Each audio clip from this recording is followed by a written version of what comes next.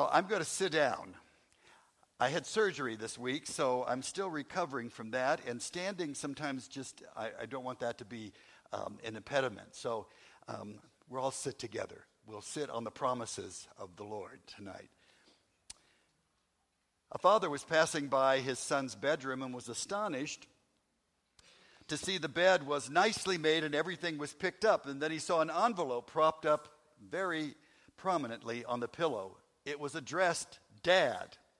Well, with the worst premonition you can imagine, he opened the envelope and read the letter with trembling hands. And it said, Dear Dad, it is with great regret and sorrow that I'm writing you.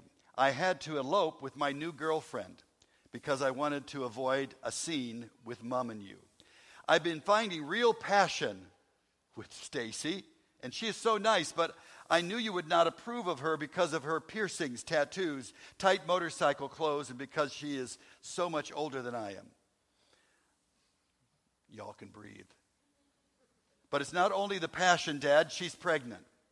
Stacy said that we will be very happy. She owns a trailer in the woods and has a stack of firewood for the whole winter. We share a dream of having many more children. Stacy has opened my eyes to the fact that marijuana doesn't really hurt anyone.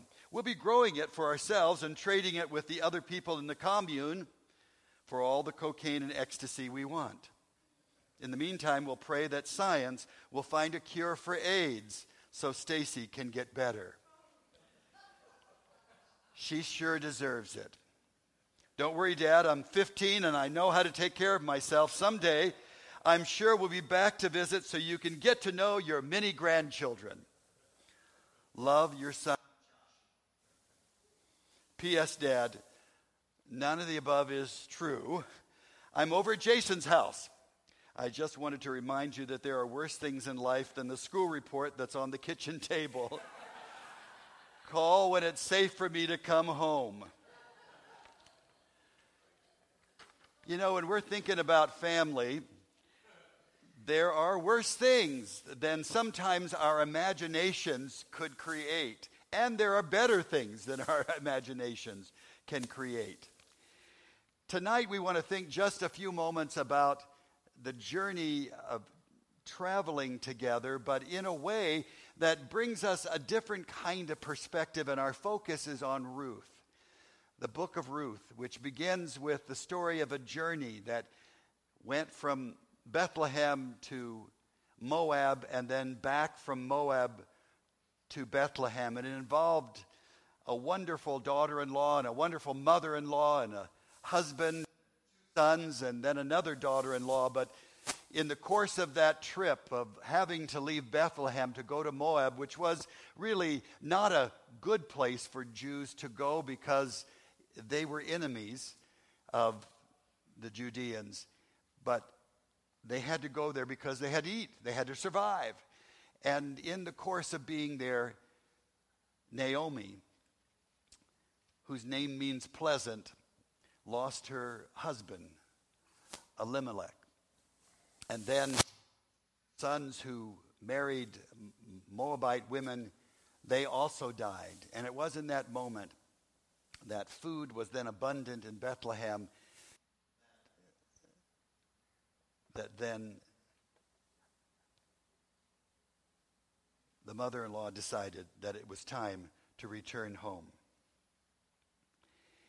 And as she goes on that journey, which was a very short journey, was only about 30 to 60 miles, but it happened to be over very treacherous terrain going up and mountainous, and so it took up to 5 to 7 days to do that.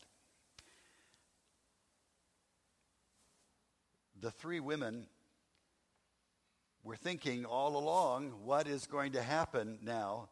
A widow, an older widow, and now two younger widows. In those days, that was not a good scenario. Who was going to take care of them? And when they finally reached their parting place, Naomi said, the two of you go back and possibly find other husbands. and have a future, have a life. But there's no future, there's no life with me. In fact, she told her daughter-in-laws that her name was Naomi, that now it was Mara, meaning bitterness, because the Lord had changed his view of her, and now she was dealing with all of this very difficult situation. And both of the daughter-in-laws clung to her and cried, but Naomi insisted, and Orpah, her one daughter-in-law, left her with tears and departed to Moab. But Ruth said these very well-known words that declared what she really felt about her mother-in-law. And now, we may have had lots of jokes about mother-in-laws and daughter-in-laws, but when we read these words, we're moved by them. Ruth replied, "Don't urge me to leave you or to turn back from you. Where you go, I will go, and where you stay, I will stay. Your people will be my people, and your God, my God. Where you die, I will die, and there I will be buried. May the Lord deal with me, be it ever so severely, if anything but death separates you and me." And that's when Naomi realized that Ruth was determined to go with her. She stopped urging her, and they returned together to Bethlehem.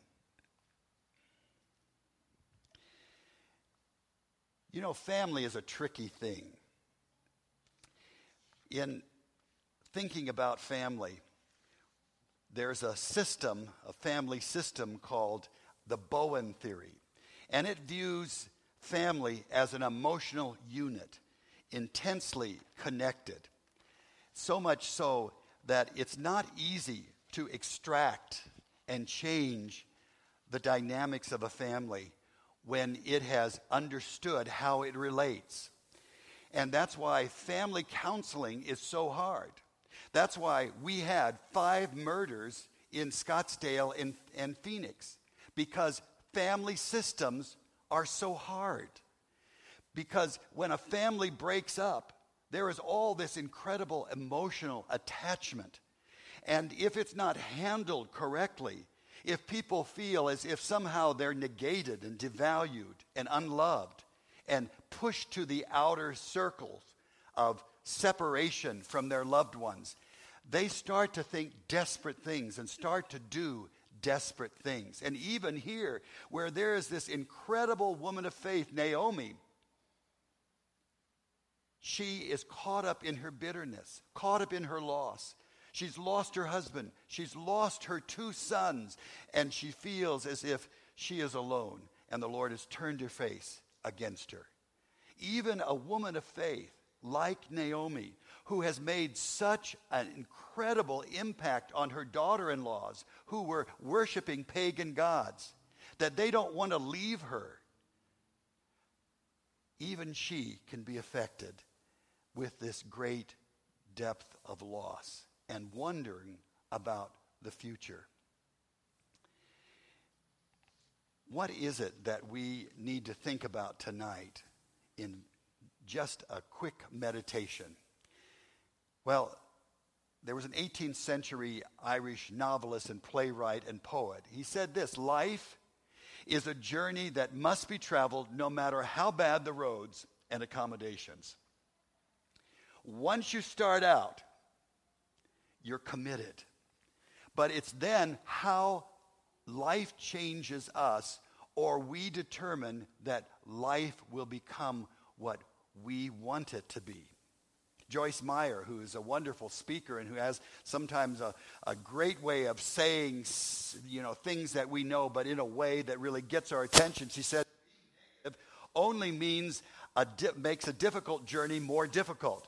You may have been given a cactus, but you don't have to sit on it. Sometimes we just like sitting on our cactuses because it feels good to be in pain. This week, I would say that there are times when It's okay to be in pain when I have my family there kind of ministering to me, asking what I need. Do I need another ice pack? Do I need some food? Do I need something to drink? Do I need to be taken care of? But when I'm by myself, my dog is no help whatsoever. And I start to begin to feel sorry for myself. Here I am. They've told me, the doctor said, 2 weeks, don't lift anything over 5 pounds. Do you know how light 5 pounds is? It's nothing. My 13 pair of shoes are 12 pounds. What was I going to do? Walk around in my flip-flops and bare feet? Sometimes we get so turned inward, so isolated by the struggle that we're going through, by the journey, that we begin to think negatively. We begin to see negatively. We begin to react negatively. We begin to see even the kind things that people are doing and misrepresent them, misinterpret them. The journey can be difficult even when we are together as a family. And not only individual nuclear families, or a mixture of families, because we have about 5 different categories now of families that people fit into. There's probably half of the United States that's a nuclear family, and even in the world. We realize that a lot of problems happen in families, that are created in families when they're supposed to be love and caring and nurturing of one another, because we still deal with sin. We still are imperfect people. We still have great expectations over somebody else's doing for us. And we begin to be negative in our view, not only of one another, but even of God, because we are what we are. We, as the scripture says, we're dust. And so we react. We have feelings. This emotional connection, which often we play down, is very, very, very powerful. That's why, again, we had these murders from a man who then, after a period of time, became very ill and thought wild, crazy thoughts, even so much so that he saw people who were not even involved in his life and in his problems as his enemies and murdered them. We live in a world of incredible need. Do you know that there are 54 million Americans who suffer from some form of mental disorder? It's sort of the hidden thing. I mean, years ago, we didn't talk about that at all. In my family of generations past, if there was anyone a little off, that was covered up. If there was a dependency, that was put in the closet. If there was something that happened, someone took their life, things were explained in a way that sort of nullified facing the struggle and the fact that mental illness can be familial in some ways. That's a part of it. And a mental illness is a disease that causes mild to severe disturbances in thought and or behavior, resulting in an inability to cope with life's ordinary demands and routines.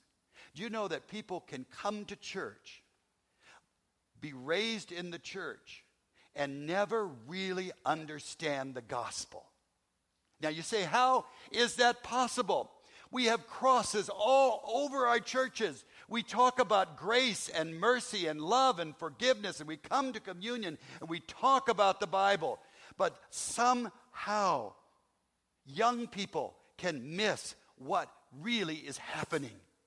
That God is speaking a message to them. That you and I are the targets of his magnificent love. And the Holy Spirit doesn't give up simply because we mess up and we break that bond with him. He doesn't give up. As long as we have breath in our body, God is working to restore us. That's what he's committed to. He has begun a good work in you and me. It happened for all of us who were baptized as children or later in life. That is God's promise. We talk about that being our statement of faith. No, we've got that mixed up. Baptism is God's invitation and his mark on us, saying, I'm going to do in you what you cannot do for yourself. What you will see in moments of clarity and in moments of disturbed vagrancy and distortion, because life overwhelms us sometimes. Thoughts. That's why the scripture invites us to take every thought captive to Christ. Capture that thought like you would the bubbles in a child's play toy. Capture that thought. Capture that thought. That thought isn't good. Take it captive to Christ. Christ owns that. It's not yours anymore. He is the one who is going to give you the thoughts. But we can see even in this situation where we're overcome with grief in the journey and an emotional grief, we can think crazy things. Now we know the rest of the story because you read it.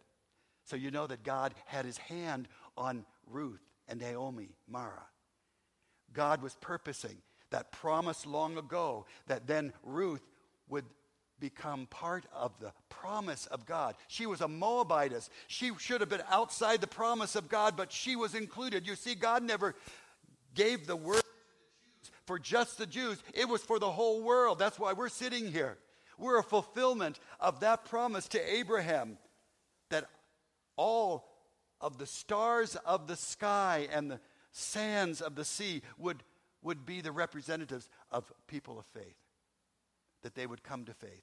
God intended with that Moabitess to bring the Savior into the world because she was the great-great-granddaughter, a grandmother of King David, and that whole promise of a Savior and a Messiah. What does that say to us tonight? It says that God is able to turn every situation around, because it certainly shouldn't have been for Ruth and Naomi that instead of tension, they had tenderness. They had such compassion that Naomi influenced Ruth in such a way that she became a believer. That's what families are for. Families aren't for strife. Families aren't just for loneliness. Families aren't just for struggle or upheaval or things to go wrong. Families aren't just for you not to be alone sitting down at a table and eating a meal and sharing and have conversation. It's not just for noise and confusion and struggle and Christmas time and, all the things that we layer on families of expectations. No, families are for the promise. Families are for the promise of Jesus Christ to unfold, to be seen and experienced. And for people to know with assurance that when they walk out of that family, that unit, that home, that they know something that's a treasure. They have not only seen it, but now they believe it for themselves. And we have family here. The church is a family. Christ is the head of the church. We use the word Concordia a lot in the Lutheran Church. And that word Concordia is a name originally of a goddess. She was the goddess of harmony. But it's the Latin word for concord. It means happiness. It means agreeing together. It means coming together with an understanding of why we're here. That we are going to make our level best effort to respect one another, to love one another, to encourage one another, to invest in one another, and do the very things that are going to see the very best happen for that other person, even if it means sacrifice for us. That's what the family of God is all about. There's no separation of the family of God because we're all parts of the body. We're all individual parts, yes, but we are parts held together in Jesus Christ. As it is, there are many parts, but one body. Now you are the body of Christ, and each of you is a part of it. All of us are part of this family. We're all related. We're related here. We're related around the world. We're related to all those believers. We'll make a confession of the Apostles' Creed. That says that's the invisible church and the visible church. The church that has gone beyond, has gone before us, and the church that will come after us, and the church that's happening right now. We're saying we're all together. And one day, we sang a song there, said, oh, Lord, we're gonna see you, and we're gonna see the whole nation of the whole family of God come together. Can you imagine that? Get that in your mind's eye when you're thinking about dealing with individual problems and struggles and decisions in the church. Because we're all family in Christ. And what are we as the family? We are the family of love. And we are to love not only one another, love the Lord with all of our heart, mind, and soul, love our neighbor as ourselves, but we are to love, in that sense, the world. How will they know that Christ is a reality? Because love has changed us, because we have experienced the love and forgiveness in Jesus Christ. I want to share with you close with this, a little letter that was written in 2006 by Jamie Twarkowski. He worked for a couple name brand T-shirt companies, big T-shirt companies. And he didn't set out to start a nonprofit. All he wanted to do was to help a friend and to tell her story. When he met Renee Yohe, she was struggling with addiction and depression, self-injury, and suicidal thoughts. He wrote about the 5 days that he spent with her before she entered a treatment center.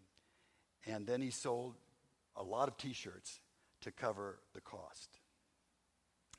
He calls this article and the nonprofit organization to write love on her arms. Because one of the things that she would do to herself was cut herself with a razor. Pedro the Lion is loud in the speakers, and the city waits just outside our open windows. She sits and sings, legs crossed in the passenger seat. Her pretty voice hiding in the volume. Music is a safe place, and Pedro is her favorite. It hits me that she won't see the skyline for several weeks, and we will be without her. I lean forward, knowing this will be written, and I ask what she'd say if her story had an audience. She smiles. Tell them to look up. Tell them to remember the stars. I would rather write her a song because songs don't wait to resolve, and because songs mean so much to her. Stories wait for endings, but songs are brave things, bold enough to sing when all they know is darkness. These words, like most words, will be written next to midnight between hurricane and harbor, as both claim to save her. Renee is 19. When I meet her, cocaine is fresh in her system. She hasn't slept in 36 hours, and she won't for another 24. It is a familiar blur of coke, pot, pills, and alcohol. She has agreed to meet us, to listen, and to let us pray. We asked Renee to come with us to leave this broken night. She says she'll go to rehab tomorrow, but she isn't ready now. It is too great a change. We pray and say goodbye, and it is hard to leave without her. She has known such great pain, haunted dreams as a child, the near constant presence of evil ever since. She has felt the touch of awful naked men, battled depression and addiction, and attempted suicide. Her arms remember razor blades, 50 scars that speak of self-inflicted wounds. 6 hours after I meet her, she is feeling trapped. 2 groups of friends offering opposite ideas. Everyone is asleep. The sun's rising. She drinks long from a bottle of liquor, takes a razor blade from the table, and locks herself in the bathroom. She cuts herself using the blade to write "screw up" large across her left forearm. The nurse at the treatment center finds the wound several hours later. The center has no detox, names her too great a risk, and does not accept her. For the next 5 days, she is ours to love. We become her hospital, and the possibility of healing fills our living room with life. It is unspoken, and there are only a few of us, but we will be her church, the body of Christ, coming alive to meet her needs, to write love on her arms. She is full of contrast, more alive and closer to death than anyone I've known, like a Johnny Cash song or some theater star. She owns attitude and humor beyond her 19 years, and when she tells me her story, she is humble and quiet and kind, shaped by the pain of 100 lifetimes. I sit privileged but breaking as she shares. Her life has been so dark, yet there is some soft hope in her words, and on consecutive evenings, I watch the prettiest girls in the room tell her that she's beautiful. I think it's God reminding her. I've never walked this road, but I decide that if we're going to run a 5-day rehab, it's going to be the coolest in the country. It's going to be rock and roll. We start with the basics, lots of fun.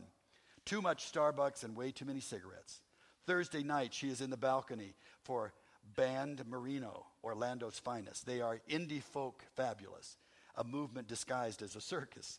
She loves them and she smiles when I point out the A&R man from Atlantic Europe in town from London just to catch this show. She is in good seats when the Magic beat the Sonics the next night, screaming like a lifelong fan with every Dwight Howard dunk. On the way home, we stop for more coffee and books. Blue Like Jazz and Annie Lamott's Traveling Mercies. On Saturday, the Taste of Chaos tour is in town, and I'm not even sure we can get in, but doors do open, and minutes after parking, we are on stage for Thrice, one of her favorite bands. She stands 10 feet from the drummer, smiling constantly. It is a bright moment there in the music as light and rain collide above the stage. It feels like healing. It is certainly hope. Sunday night is church, and many gather after the service to pray for Renee. This her last night before entering rehab. Some are strangers, but all are friends tonight. The prayers move from broken to bold, all encouraging. We're talking to God, but I think as much we're talking to her, telling her she's loved, saying she does not go alone. One among us knows her best. Ryan sits in the corner, strumming an acoustic guitar, singing songs she's inspired. After church, our house fills with friends. For a few more moments before goodbye, everyone has some gift for her, some note or hug or piece of encouragement. She pulls me aside and tells me she would like to give me something. I smile, surprised, wondering what it could be. We walk through the crowded living room to the garage and her stuff. She hands me her last razor blade, tells me it is the one she used to cut her arm and her last lines of cocaine 5 nights before. She's had it with her ever since. Shares that tonight will be the hardest night, and she shouldn't have it. I hold it carefully, thank her, and know instantly that this moment, this gift will stay with me. It hits me to wonder if this great feeling is what Christ knows when we surrender our broken hearts, when we trade death for life. As we arrive at the treatment center, she finishes, the stars are always out there, but we miss them in the dirt and clouds. We miss them in the storms. Tell them to remember hope. We have hope. I have watched life come back to her, and it's been a privilege. When our time with her began, someone suggested shifts but that is the language of business. Love is something better. I have been challenged and changed, reminded that love is that simple answer to so many of our hardest questions. Don Miller says, we're called to hold our hands against the wounds of a broken world to stop the bleeding. I agree so greatly. We often ask God to show up. We pray prayers of rescue. Perhaps God would ask us to be that rescue, to be his body, to move for things that matter. He is not invisible when we come alive. I might be simple, but more and more, I believe God works in love, speaks in love, is revealed in our love. I have seen that this week, and honestly, it has been simple. Take a broken girl, treat her like a famous princess, give her the best seats in the house, buy her coffee and cigarettes for the coming down, books and bathroom things for the days ahead. Tell her something true when all she's known are lies. Tell her God loves her. Tell her about forgiveness, the possibility of freedom. Tell her she was made to dance in white dresses. All these things are true. We are only asked to love, to offer hope to the many hopeless. We don't get to choose all the endings, but we are asked to play the rescuers. We won't solve all mysteries, and our hearts will certainly break in such a vulnerable life, but it is the best way. We were made to be lovers bold in broken places, pouring ourselves out again and again until we're called home. I have learned so much in 1 week with one brave girl. She's alive now in the patience and safety of rehab, covered in marks of madness, but choosing to believe that God makes things new, that he meant hope and healing in the stars. She would ask you to remember. In the journey, this is the invitation. It is good to come. It is good to sing. It is good to praise. It is good to hear. It is good to stand. It is good to pray. It is good to speak the words of faith. It is good to come now and receive communion. But then what matters is that broken world that we go out to, that we live with. That neighbor there, that neighbor there, that neighbor there, that family member over there, that family member over there. The people that God, by his grace, has planned for us to interact with, intercede for, and to intercept. And he goes with us in his powerful presence, his promises of love and faithfulness, his life, as we have been freed in him, and know that with certainty, we are invited to extend that freedom to someone else. As you come tonight, as you receive the body and blood of Christ, it cost him everything. But he did it because he loves you. He loves me. He loves a broken world. And he's still making a difference in our world because of believers like you and me. What a privilege that is. May we be the people that depend on the Lord to supply us all that we need to do exactly what he's inviting us to do. It starts here with the family of faith, praying and loving one another. And then it extends by his bounty every day, every moment, because he's completely sufficient and able to supply all of our needs in Christ Jesus. May you do that with joy. May you do that with humbleness. May you do that with an excitement to see that God is changing lives and that sometimes he will let you see the ending as you are doing the work of the beginning. But he is the one doing the work. All praise and glory to him, and strength to each one of you as you live out your faith. We receive our offering.